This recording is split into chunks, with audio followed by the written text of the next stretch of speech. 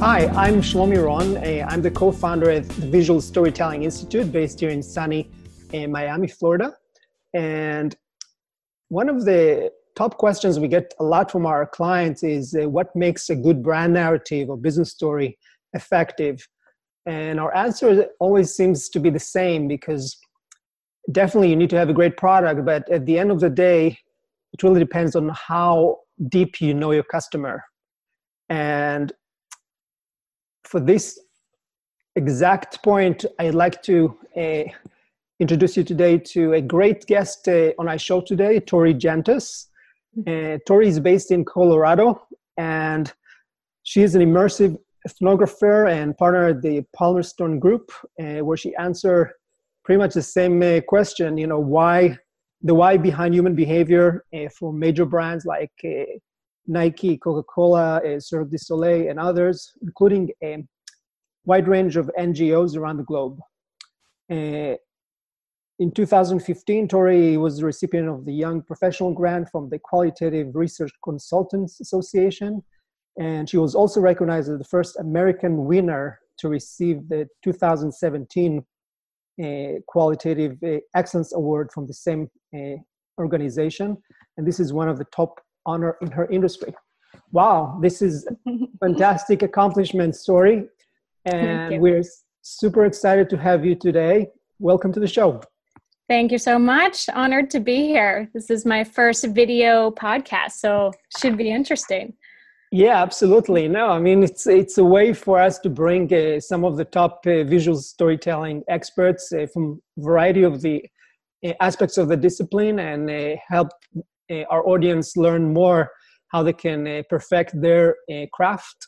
And that's why we thought ethnography is really one of the most not talked about areas in marketing, and especially when you're trying to understand who is your customer, and really get to the bottom of what made them tick in order to come up with an effective marketing strategy. In our case, is the whole visual storytelling strategy. Yep.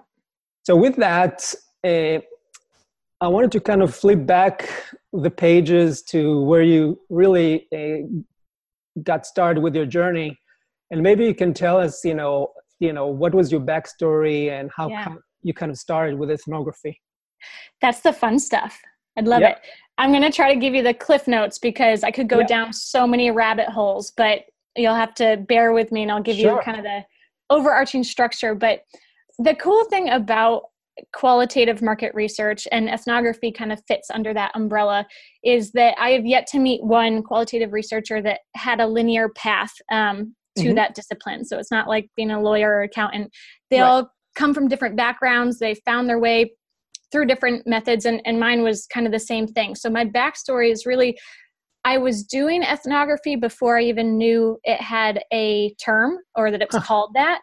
And it was just because I think those skills came really natural to me. So for years, I kind of beat myself up around the fact that, like, what do I have that's this tangible on paper skill to offer? And I really totally discounted the softer skills of being able to connect with strangers, to gain trust in 20 seconds of meeting them and hear their stories and have them really open up and tell you their, most intimate thoughts. And that always came natural to me. I was always the one, now we're going back 10 years ago, but in college at the parties, I'd be in the back room with the girl crying on my shoulder because she's sharing her whole life story and everyone's in the front room drinking. I just happened to be that person that people really gravitate to. So I went to Syracuse University, graduated 2010 from the entrepreneurship program, which was great because it was very much more of a hands-on program, less about in the classroom and more about working with real entrepreneurs and consulting for their businesses. And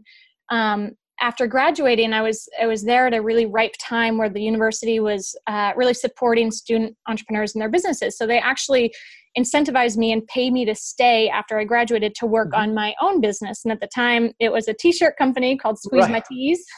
Nice. And so I got to spend a year basically connected to free resources of mentors and office space and accountants, lawyers, and that kind of thing. So long story short, I ended up then staying another year because I had recognized an opportunity on campus that was kind of being missed in terms of a chancellor's mission. So she was at the time really focused on getting entrepreneurship out of the business school and into all of the different disciplines on campus, the arts, sciences, engineering, but campuses can be very politically driven and very protective. Yep. So I had proposed a position that said, hey, hire a recent graduate who still looks like a student. That way, you totally play up what the perception is from the outside. Like a better journalist, right? Exactly. So I thought of it as like being a mole on campus. And so I got that position funded and approved. And then I actually applied for it and was awarded it. And the job was student entrepreneurial consultant, which meant I helped the students with their businesses. But then the other side of it was going all across campus and talking to the various deans and trying to figure out what their needs were, what their fears were, what their challenges were, what they were trying to protect. And with a very non-threatening kind of face, because I still look like a student, be able to get even underground the layer that the chancellor couldn't get. So the top down wasn't working. It had to go from the bottom up. So it was really aligning these incentives of what do the students need, what do the deans need, and how do we accomplish the goal of getting entrepreneurship across disciplines. And so again, that was, I guess, a perfect example of what we do in qualitative research is understanding the population and figuring out how to align the business goals. So I had no idea that's what I was doing at the time, but that was kind of my first leg into it. And then after that, the little voice in my head, I always wanted to go overseas. So one-way ticket to Africa, planned to be maybe 3 or 4 months, but a year and a half, 2 years later, I came home and I had spent time going throughout Africa and Southeast Asia and helping entrepreneurs start their businesses too. So I helped start a food delivery program in South Africa under the umbrella of a bigger grocery store chain. And in Thailand, I helped create a Wi-Fi westernized sit-down coffee shop that acted as a revenue generator for all the other nonprofit initiatives they were doing. And in both cases, the same principles applied. I was in the communities, I was participating in the communities, I was understanding everything from the business to the emotional level in order to accomplish the goal, which it came natural, I suppose, but I still didn't really know where that fit and how that skill could be applied. So then fast forwarding to now, in the background, my now business partner initially was always a fantastic mentor, and he's the one that I have to credit for even showing me that there's a world of qualitative market research. I was lucky to work on some of his projects, and now years later, I'm partner with that company and doing full-blown market research, qualitative market research projects. Oh, that's awesome. This is fantastic. So it sounds like, it's mostly like a lot of people say, they stumble by mistake to their profession, and looks like that was the case with you, that you started in school and kind of like it and saw the benefits, the value they could bring by basically leveraging your natural native skills of making people open up to you, it sounds like. Yeah. And share stuff, which is a really rare skill set to have. Yeah. And I think what's interesting too is I never even, still today, I have to admit, I don't see it as following a career as much as I do following a lifestyle. And that was the one thing I always did know that I loved, which, was traveling, people, embedding myself in culture, asking questions, being curious always. And so I guess the industry it just fit the lifestyle. Yeah, and happened to align. So here I am. Yeah, the win-win are always the best, right? Yep. Great. So, we have, as I mentioned, marketers in the audience that most likely are interested in finding, okay, this is fantastic discipline, but how can I take advantage of it? So can you kind of zero in on the definition more about what ethnography research means, what are the top categories and what are the core benefits for marketers and businesses? Absolutely. So it's helpful to put the context, again, thinking about qualitative market research as the umbrella, and then ethnography being really one methodology to design a research study of many, because you could do, focus groups, which is the classic two-way mirror, one-way mirror with your clients in the back and 8 people in the front and you're moderating. Or you could do phone IDIs or interviews just like we are webcam. So the way that I define ethnography is really taking it past the traditional way of conducting market research, which a lot of times exists in a facility, which is a very, kind of conferencey, sterile environment. And given my background, I just always preferred to do things much more on the ground level, because I think it brings a level of authenticity. So you become the person that you're studying. And there shouldn't be any rules. There shouldn't be any boundaries. I think the world is your focus group. So ethnography for me, and it's, my own definition, is really collecting scrappy ground level insights straight from the moment that things are happening in real time, meeting people where they are given whatever topic you're studying, and meeting them there and intercepting them in those locations to get the raw experience and feedback and real time story that they have to share. And do you find yourself mostly, it sounds like you're focusing mostly on the offline space, but do you find any interaction with the online, maybe kind of hearing something offline and then kind of validating this in social media to see if there's a match? Totally. I love that you brought that up, because to answer another question that you asked earlier, the budgets for these types of projects are all over the place. Obviously, it's very different if a company like Coca-Cola is hiring you than a small startup. And I don't ever want the budget to be a barrier, to entry to do qualitative research, because really anybody can do it. So that said, I've dabbled in doing this thing called social listening, which is not any face-to-face interviews, but rather taking the topic and then, manually just spending the time in the saddle looking at all the social commentary. So for example, and you can get really scrappy with these ideas too. So let's say it's about financial investing, and maybe there's a company that wants to offer a new retirement product. And normally, people are pretty tight-lipped about something personal like financing and their attitudes and behaviors around it. So I took that project on, and the goal was to just do the social listening piece, looking at the organic, natural conversations. And one thing I found really fruitful, which you wouldn't normally think this way, but book reviews. So if you read all the commentary under book reviews, find any book based on the topic that you're studying, and people are giving reviews not just about, book was great, book was bad, but they're also incorporating why they think that. And often the why they think that has to do with their attitudes or orientation around the topic itself, or the beliefs that they have around it. So yes, there's this nice, beautiful combination. And I've done it where you could do the social listening piece online just to help guide the types of questions and maximize your time face-to-face once you do those interviews.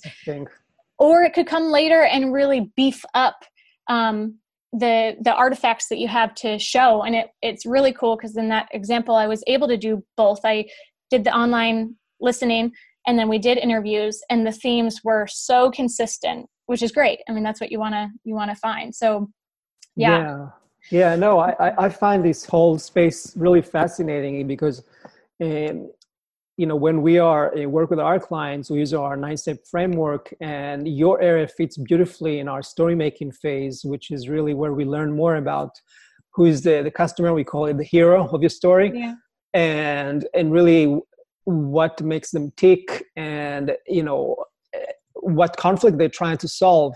And typically, and I'm sure you agree, basically there is 4 areas that customers are really operated in. One is what they feel, think, do, and say, right?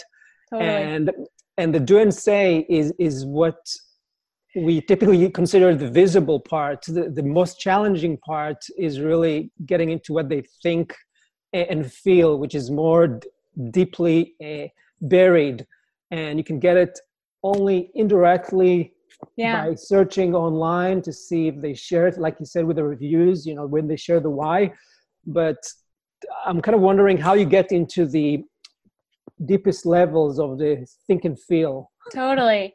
Yeah. And I mean, there's so many ways to answer that. So one thing that just came to mind, which is the beauty of qualitative research, especially when you're doing that one-on-one interview, is a lot of times, because people don't know, right? They don't know why they do the things. And I ask questions that they're like, geez, I never thought about that. And you get people that are just better at answering, and Right. those that they're not thinking that way. So the beauty of doing that in person is sometimes I'll get someone that kind of feels like they're just saying what makes sense to say, or what they think, the answer is. Right. And the beauty around creating that trust and that rapport, and almost you get them to forget that it's research and they're talking to a friend, is you can kind of call them out and say, but wait, do you actually do that? But do you really do that? And the number of times like, nope, I don't. I guess I don't. And and so, and you can kind of laugh about it. And then it's like, okay, well, let's break that down further. And another thing that I do too is in the beginning of the interview, before it's even started, is I kind of set the ground rules, and I tell them there's no right or wrong answers. So that part is no pressure on you. This is literally from your experience. And I just lost my train of thought. Yeah, we're talking about how do you kind of devil's advocate. Okay. Yeah. So in the beginning, I'll set the ground rules, and I'll say, like, I'm going to ask you questions that are going to sound like I'm trying to convince you of something or push you in one direction or the other, but that's not the intent. My job is to be devil's advocate, because the purpose is to get even deeper under those layers. And I find that works really well, because without that context, the questions could sound kind of conflicting, right? Like even just saying, but do you really do that? I mean, is that really? And so when you set that context, it really kind of like sets people at ease, that they know, okay, you're asking this question not because you're trying to sell me, or you're trying, to convince me to go to this gym versus that gym. It's really just a really effective way to pitch two things against each other and get deeper insights. Yeah. And also I think, when you kind of start maybe kind of sharing your vulnerability in the context, then it's kind of humanize your ask, and people tend to kind of, as you said, treat you as a friend and share more authentically, their thoughts and beliefs. And so it's kind of an exchange. The minute that you get the sense that the people you're talking to have forgotten that you are asking them questions for a reason other than you're just a friend in their group, is when you've really been successful, which is why I love that street level research, because like I've intercept people in the bathroom line, or I might like a way in to a stranger on the street. You see them taking a photo. Oh, can I take that photo for you? Oh, sure. You take their photo, and then you've already kind of gotten past that first, awkward, I guess, layer of trust. And then it opens up that natural, organic conversation. So so you got to start with making initial deposit somehow. Exactly. And it takes thick skin too. I think that's one of the biggest learnings about this is it can be really easy and safe to do research in the facility because someone else has recruited your 15 people. All you have to do is show up and ask your questions from your discussion guide, and not to discount it because that takes work too.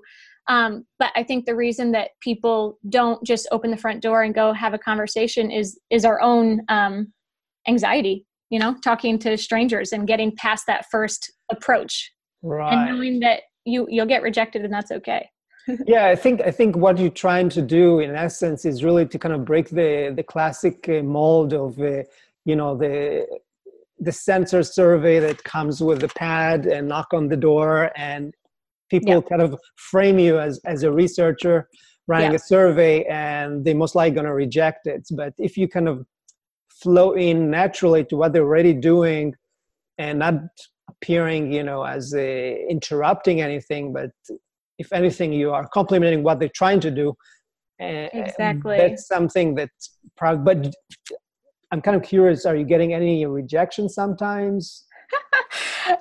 Minimal. I have to say, for all the times that I've done this, there's only a couple times that I was flat out rejected. And something interesting about getting rejected. So I did a project. I drove coast to coast, New Hampshire to California, and I stopped random strangers and asked them to tell me a secret. And so, that's really kind of abrasive. You're walking up to someone and now I want to know a secret within 20 seconds. Right. And it was incredible because I really only got rejected one time. And it was actually because of me. I could even feel in my body that I don't know, I was just thrown off. There was just, I wasn't totally comfortable. And I made that approach, and I approached two businessmen probably on their lunch break in Cincinnati, walking in suits. And here I am kind of looking like a hobo. And I could already tell they were like turning their bodies the other way as I approached them. So it's actually just as much about you and your energy that you're bringing to it. And then of course there's all those tricks and tips to comfortably intersect somebody. And another thing that really helps too, and the incentives can be really small. So for example, I did a project in Las Vegas for a huge entertainment company. And it was all about understanding the millennial experience in Vegas for the 72-hour window on average that people spend time there. And so I had a bunch of like $15 New York roller coaster passes. And so I was doing these street intercepts and intercepted a gentleman in the bathroom line. So then there was already that reason to start the conversation, and then made it that much easier. Hey, would you be willing to, talk to me for a little bit? I have some of these roller coaster passes. And if you're really willing, maybe I can interview you on the roller coaster, which does a couple things. One, it's offering this incentive, and now you've broken that barrier of, this is not research, we're friends and we're doing something fun. And then in terms of the storytelling piece, what an incredible video. I took a video of the interview on the roller coaster to include into the report to the client. And in this case, it was like that one little moment of riding a roller coaster and asking him the perfect questions with the backdrop of the setting. It just throws my audience, my clients, into that experience, like, to the ninth degree, where it's not just what he's saying. Absolutely. We're physically in the moment doing it. Yeah, but I get a sense, obviously, that you got to play a gradual road here in terms of how you kind of ease into the dialogue. As you said, you cannot really just break in with your actual question right off the bat, because it will tend to kind of scare people off. Yeah, that's awesome. So now that we got a sense of a little bit about what ethnography means and how you use it in practice, can you tell us, from a business perspective, obviously you work with a wide range of clients by now. What are the typical business objectives they seek? Sure. Yeah. And that's, again, like all my answers, is very, very wide spectrum. So you can literally go from the highest level of business questions to very specific. So the highest level being even something as simple as, well, going back to the millennials, we want to understand this population, millennials, in the context of Vegas. And there was like really no rules on it. It wasn't about trying to figure out why aren't millennials purchasing tickets to this entertainment company and their shows. It was more of, well, how are they making decisions about spending their time and their money in Vegas, which is very different than they do back at home. So that was very much, the high level look of the client just wants to understand the population. And that population could be their existing target customers, or it could be customers that they're hoping to acquire, or, a new service or product that will attract new customers, and they want to start gauging if there's a fit there. And then that can literally be funneled down to something as specific as the advertising agency has developed this concept that might be a commercial, and maybe it's just like sketches and imagery, to testing reactions with the relevant population about that. Well, what do you think about this? Like, what does it conjure up? What are your emotions? What are your feelings? So it's, hedging the bet before that investment of actually producing whatever that ad might be. And another use that's really cool, and I love this side of it too, is employee engagement. So companies that want to really understand the culture and the mood of what's happening in their own company, and they, the top down doesn't work. So a third party coming in and saying, listen, this is another strategy I use. Nothing you say is going to offend me. And frankly, I don't care. I care about what you're saying, but I really don't care, if you like it, dislike it or not. And so, and employee engagement is another example of how this work is probably used. It's big. Yeah, absolutely.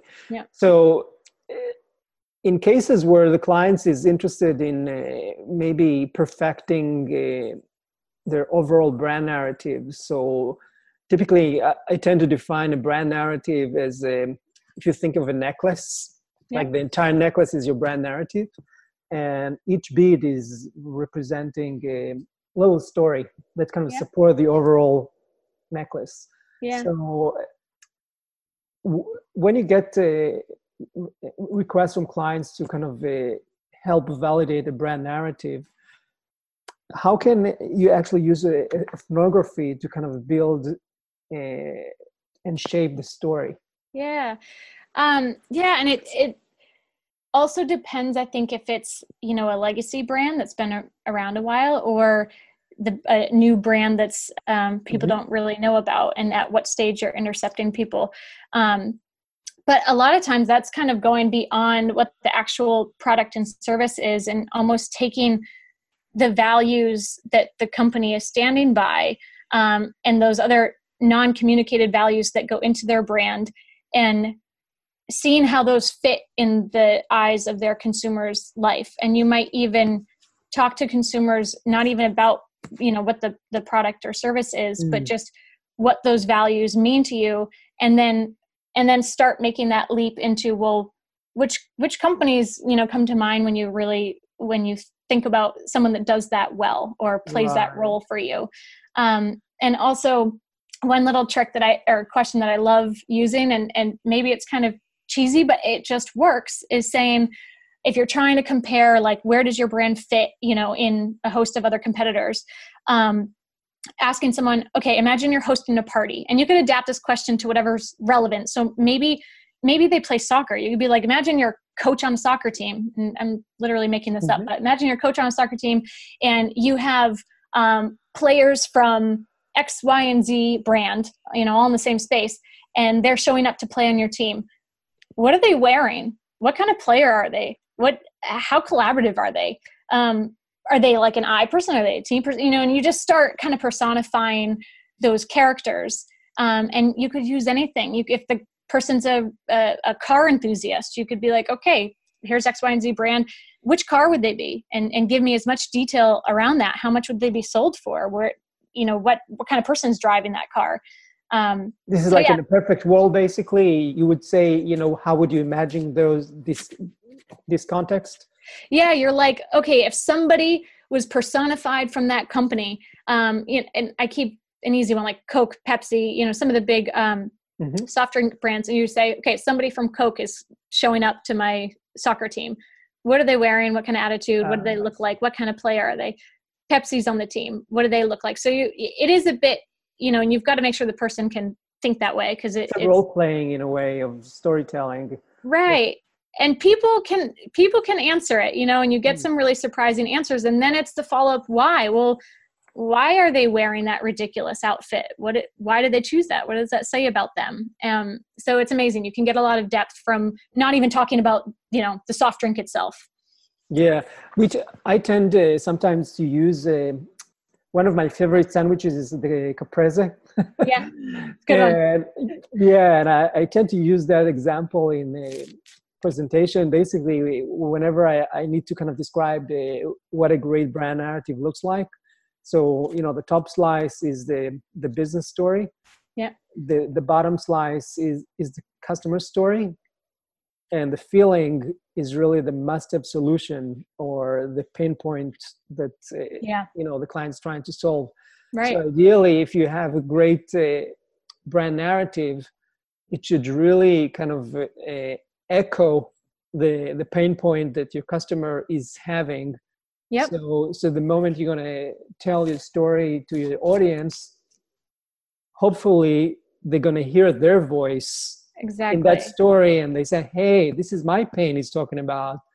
And at that moment, that brand narrative that's coming from the brand stops becoming their story, it becomes the customer story. That's exactly it. Yeah. And there's a good example. I did a project with a what would you call them? I guess tax prep help provider. And so we're talking to people about filing their taxes. I mean, it couldn't get any more boring than that, but it wasn't boring, because you heard stories like, well, my uncle or my grandpa always files my taxes, but man, they don't actually do a good job. And also I feel guilty not going with them because they say, why would you hire someone? You don't have to pay for it. And then the story after that became, the commercial of don't let your crazy aunt or crazy uncle, crazy grandfather do. So it very much resonated with that voice. And also just to add to what you're saying, the confusing thing about qualitative, I think, can be, you can find the voice that's going to back up whatever you want to say. So that can get really confusing for brands because they're going to say, well, someone said this and they said this, and then this other person said this, where do we go? And that's your caprese sandwich example, because now you're aligning, well, what do we do best and what do we want to stand for? And then, okay, which part of the population is kind of speaking our language, and aligning those two instead of getting lost in the mud of like, well, now we got to do everything. It's more of figuring out, okay, but who do you want to speak with and what is their story? Because there's going to be multiple stories always. Yeah, no, absolutely. I think that top slice that represent the brand, I think it's also important. It shouldn't be like kind of 100% mirror of the customer, because they also bring their backstory. They have their own origin story of how they got started, their own personality. So definitely you want to portray that and bring that to the equation. But at the same time, we also know that, one of the recent studies talk about specifically in the startup space, 70% of the ventures are really failing. And they try to figure out why, there was no market need. So basically, they are operating in an environment where they try to solve a nice to have problem. The customer doesn't care about their problem. And exactly. So that's an example of, why it's important to really get to the bottom of that. You have a real need, real pain point to solve. Exactly. And that you're speaking their language too, because sometimes it could be just how you're packaging that solution. Yeah, it's always like that. It's obviously you got to have a great product or service. That there's no doubt. But the other part, you can have the greatest Ferrari, but if you don't know how to communicate it, you're going to stay in the garage, right? Exactly. So that part about what you just said, being able to communicate with the customer language, and portray their pain points is absolutely critical. Mm-hmm. Yeah. So one of the things that is also kind of a lot of interest for a lot of marketers is we kind of touched briefly on it before when you talked about social media listening. Yep. But typically, marketers today, depending on your size, but if you are, let's say, medium and up, you most likely have an agency that's working for you, and you might have one small marketing team in-house. Yep. And they most likely running your own paid and earned media, and that covers digital and social as well. But for the heavy lifting, they might outsource the work to their agency. They're going to produce their weekly, monthly, you name it, reports. Yep. So can you talk a little bit about the interplay? So as you run an ethnography projects and try to get the essence of what people are saying, what tools are you using both in the field and what tools are you using in the online space? Yeah, lots of different things. So in the field, and obviously depends what the client has budget for, but we'd love to do video reports. I mean, we love to do the traditional report, but really do more of a documentary style video capture of the consumers.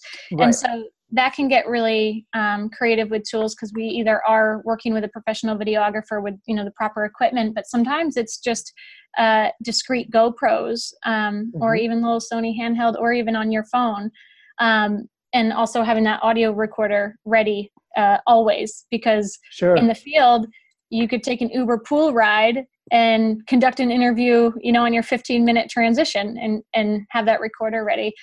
And off or online, the way that we're doing it now is, again, it's very much manual. So you could source, as many people as you want to boost up the internet research. I mean, it's literally time in the saddle of reading and knowing the lens of what you're looking for, what types of topics you're looking for. And so you're coming up with a list of keywords that related to your project and topics. So often, I guess step one would be figuring out which platforms probably have the best chance of having that topic talked about. So for example, like, let's say it's a lifestyle brand. Maybe it's fashion or fitness. So Instagram, you're going to have a ton of influencers, but also relevant posts with a ton of commentary. Whereas something like retirement packages, Instagram is probably not going to be so fruitful, but book reviews were. So step one would be kind of try to narrow down the platforms that you think are going to have robust information. And then it's going in and searching with the keywords. And that can be challenging because sometimes, it's long in a thread. I mean, you're truly just reading all of these conversations. And then what I like to do is pull all of that information into a master Excel so you don't lose the target source, and you can start isolating these comments and figuring out, okay, in this column, I've got the verbatim, what was actually said, but what is the theme? What's the underlying message that they're saying? And you kind of keep going down, and then you start seeing some of these consistencies, on the right side. Trends and patterns. Yeah. Exactly. And then, that then can build out into that overarching narrative and story. But you're not using any social listening platforms in order for extracting the data. You do it manually, right? Manually, yeah. And I know there are companies that do that are running it through and using AI and linguistics, and that's great. We just do it manually. I think there's still something to be said for things don't always fit in that package, and you can often miss it. And at first glance, it might not appear that they're talking about something valuable, but they are in how they said it or what they said. So yeah, it's very much a manual process for us.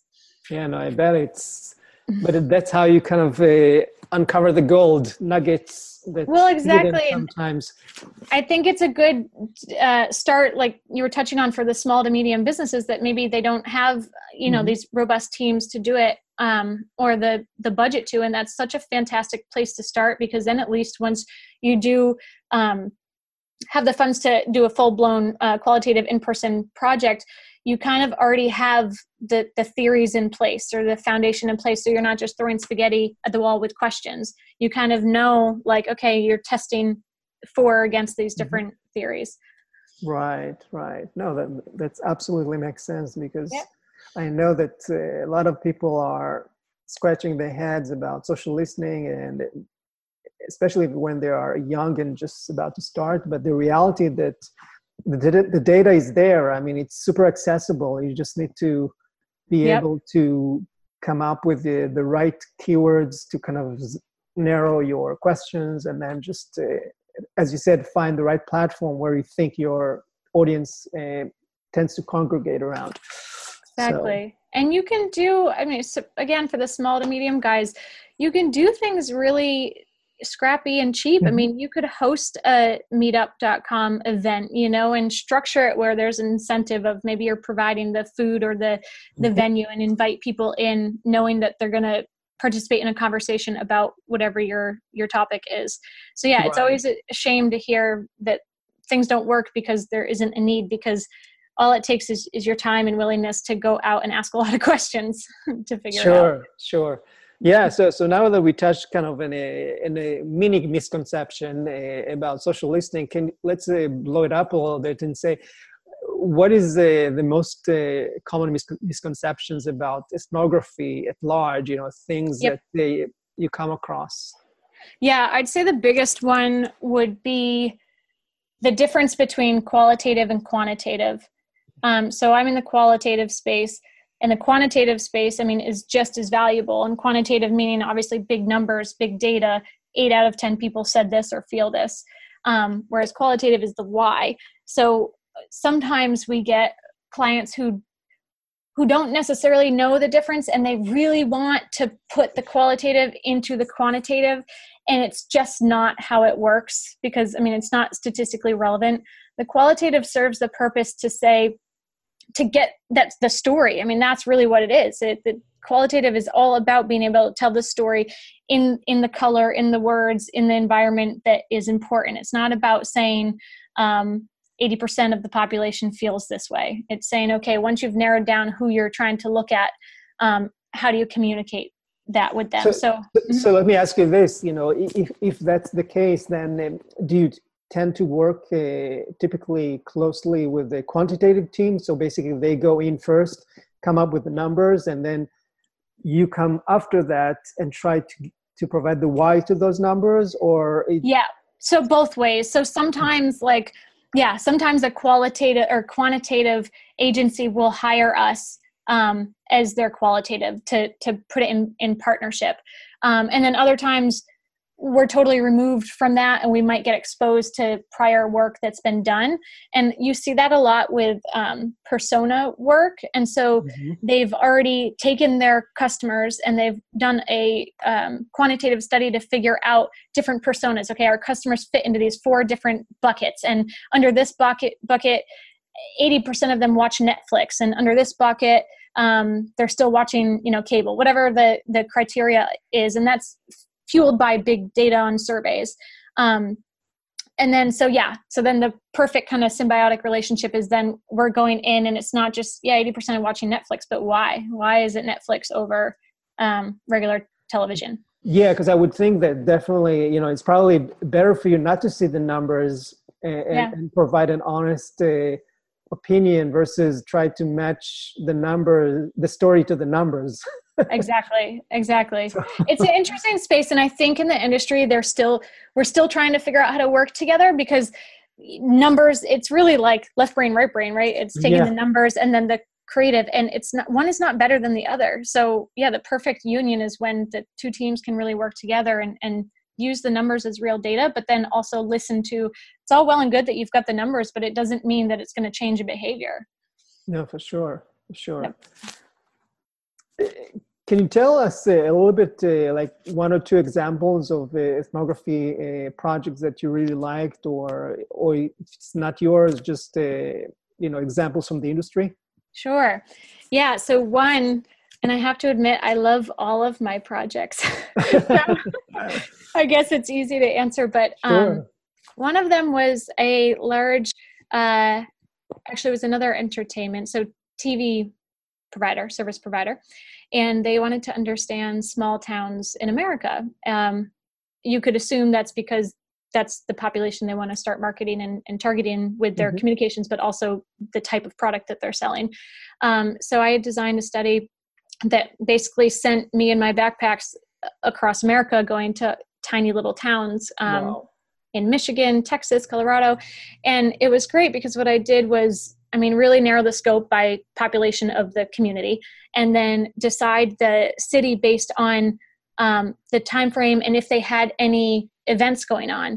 And so in Michigan, they happen to have the Frostbite Festival, and we're talking about like population 2,000. So pretty much the entire town was at this Frostbite Festival, where there were there was outhouse races, ice plunge, ice golf, turkey bowling, where they're taking frozen turkeys and bowling on the ice. And it's great because that's a natural venue where people are open to talk. Everyone's there. I ended up meeting the mayor and police force. And so everybody's out and accessible. And also I'm a small town girl. So that was like speaking to my people. I even found myself approaching people sitting on their porch and just, walking up and asking if we could have a chat. And with that same project too, I had communicated with some of the tiny little town Facebook pages. So counties or towns will have their own Facebook page, and sending messages and say, hey, I'm coming to town. Is there anybody maybe in the community that you could set me up with to meet? And I did end up meeting the mayor that way, and then got a whole tour of the town and met some of the prominent business people in that community. So that was just really fun because it was so authentic and so raw, and there were no rules to it. And then another one, so in this one will kind of show how I do use some of the online tools for the work, was on the West Coast. It was a craft beer brand that wanted to understand how their beer was positioned among all the other craft beers. So it was 15 bars in, forget, 3 or 5 days. But anyway, it was a lot of bars in a short period. You get to go to all the fun places. That's how you pick your project, sounds like. Totally. That is primary number one. We shouldn't ever be doing something that is not fun, in my opinion. Yeah. And so that was great because, the observation piece was literally sitting at the bar and watching what people are drinking and conversing with them because they're also sitting at the bar. But I also used some of the different social apps to help boost the recruit to get people to come and actually meet me there. So believe it or not, Tinder. And I know people are going to, that's just for the young people. No, you can set the preferences. You can make Tinder whatever you want it. And it becomes a revolving door of interviews because you're honest about what you're doing in your profile. Hey, it might be market research related. I'll buy your beer. Come talk to me for 20 minutes, or it's always more than 20 minutes, but whatever it is. And I just get to sit there and wait for people to come to me. So same thing, couch surfing. Couch surfing, you don't only use couch surfing to stay the night with people. There's discussion boards, community boards where you can post, hey guys, you give me advice on the best craft beer in, whatever city. And then you get all these people giving you advice and telling you places to check out. And then it's like, okay, cool guys, I'm going to be here at this time between these times. If you come on over, I'll buy you a beer. And again, it's like you're getting these apps to work for you in a very natural and organic way.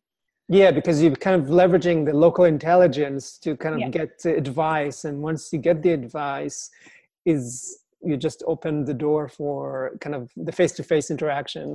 Exactly. Yep, exactly.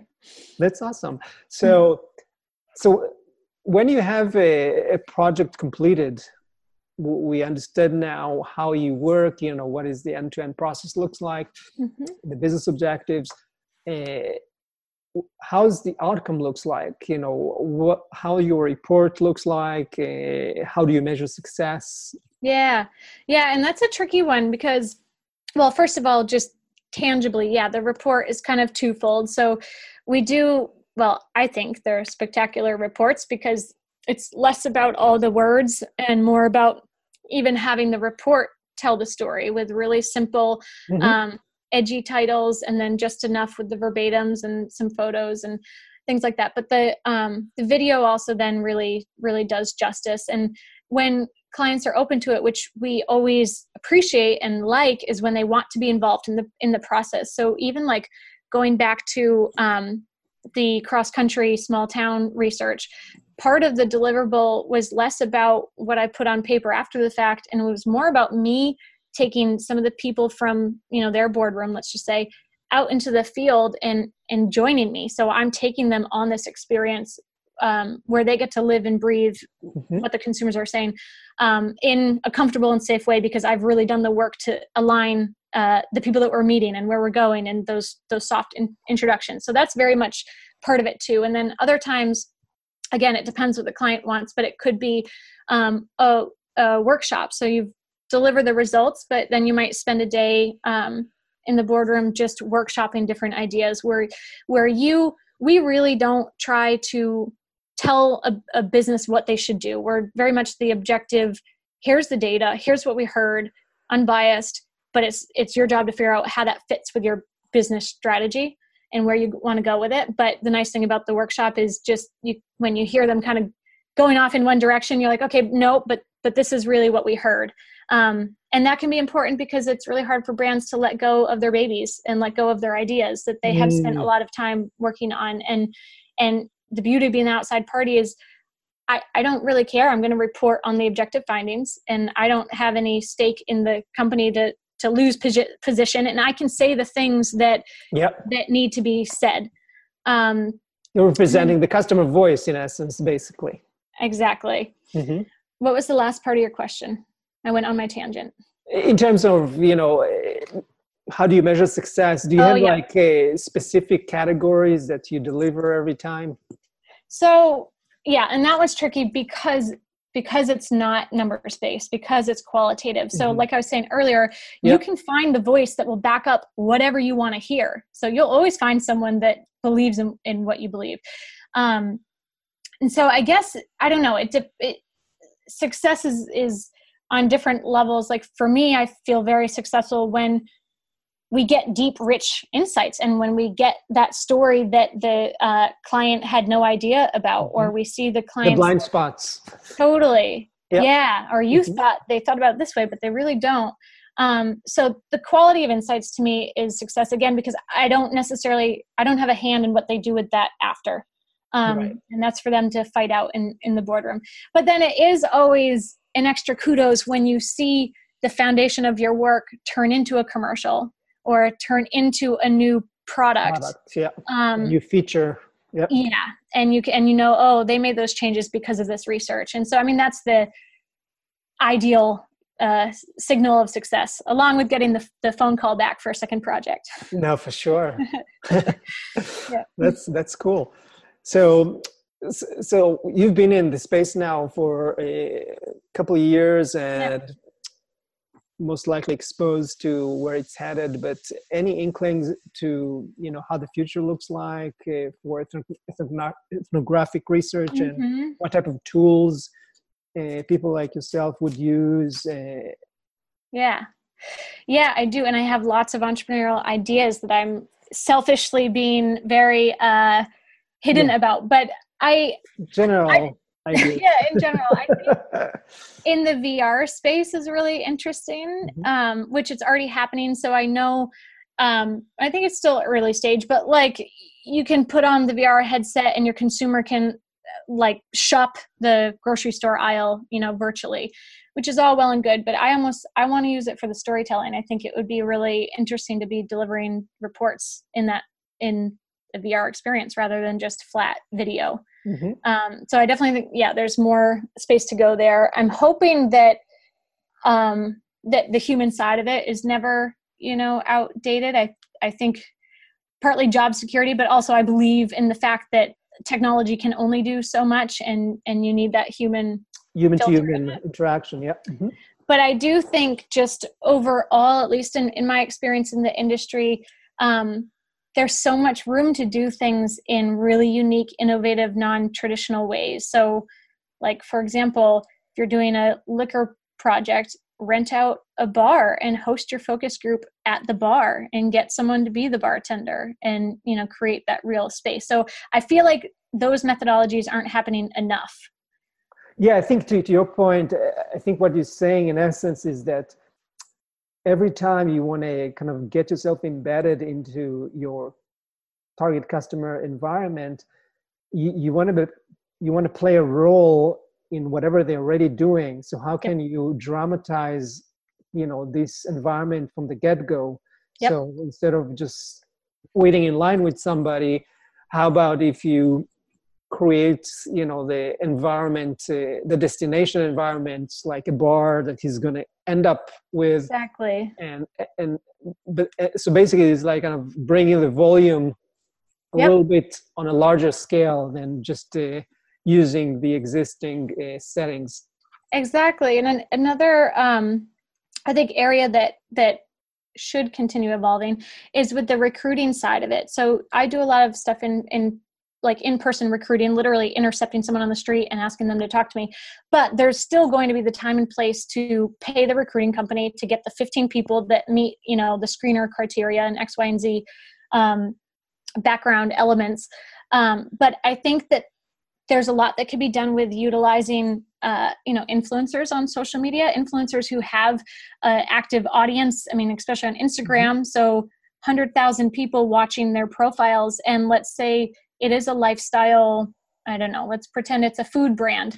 If you can connect with an influencer that's willing to post that opportunity on your behalf, then you have a whole new database of potential respondents that aren't in the current company's databases. So that's something too that happens, is the same people are getting pooled to do interviews because they're these existing databases. So I think new ways to get people into research to be participants is ripe ripe for doing it differently than how it's been done.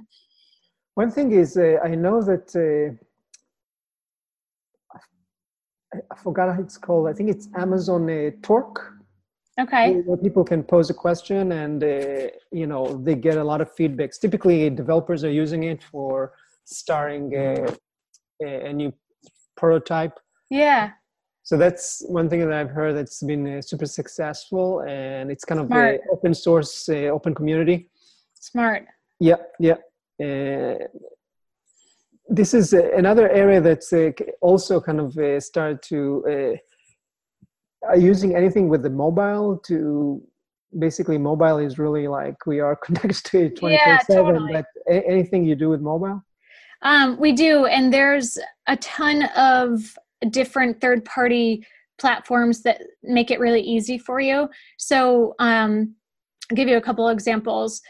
They've made it really easy where the respondent can, download the app and basically do lots of things. They could like daily check-ins and react to questions in real time. So maybe it's a week-long study and the person participating is on their app and they have to go shopping and they have to take photos of what they looked at and they have to upload little video, how am I feeling today? Or you could push them real-time questions on, that they have to answer through the app. There's a ton of platforms that act as a service to the researcher to be able to interact with people that way. And that's, again, comes down to just the methodology. That would be like, okay, we're using this as the methodology to collect insights.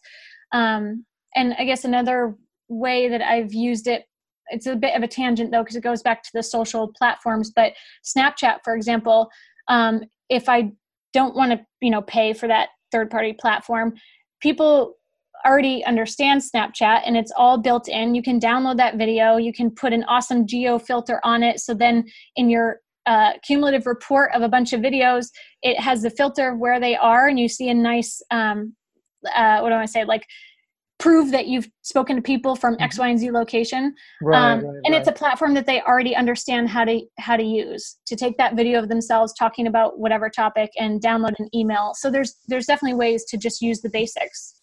Absolutely. Well. And speaking about videos, obviously when you report your results, you mentioned you use videos, and I assume this is kind of the raw video footage of people saying, whatever they thought about questions that you raised.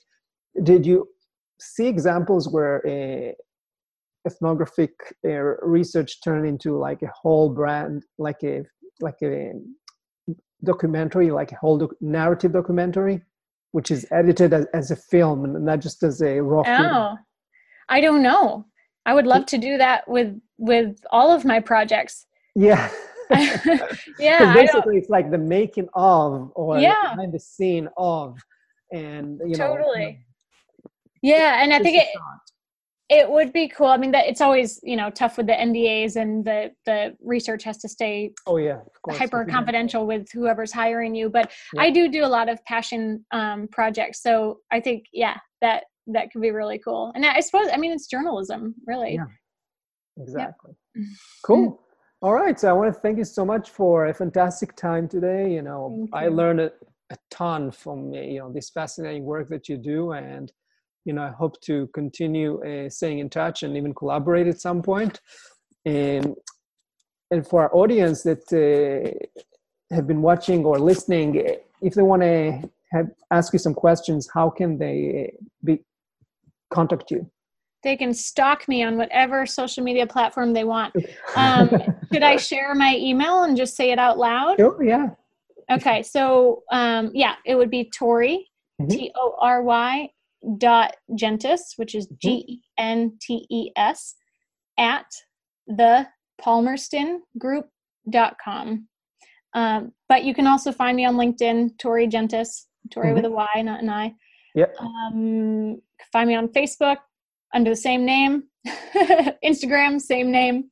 Awesome. Good stuff. All right. Thank you so much. This was fun. Thank you. All right. And for all of you watching and listening, we'll catch you up in the next episode of Visual Storytelling Today. Thank you. Bye-bye. Thank you. Bye.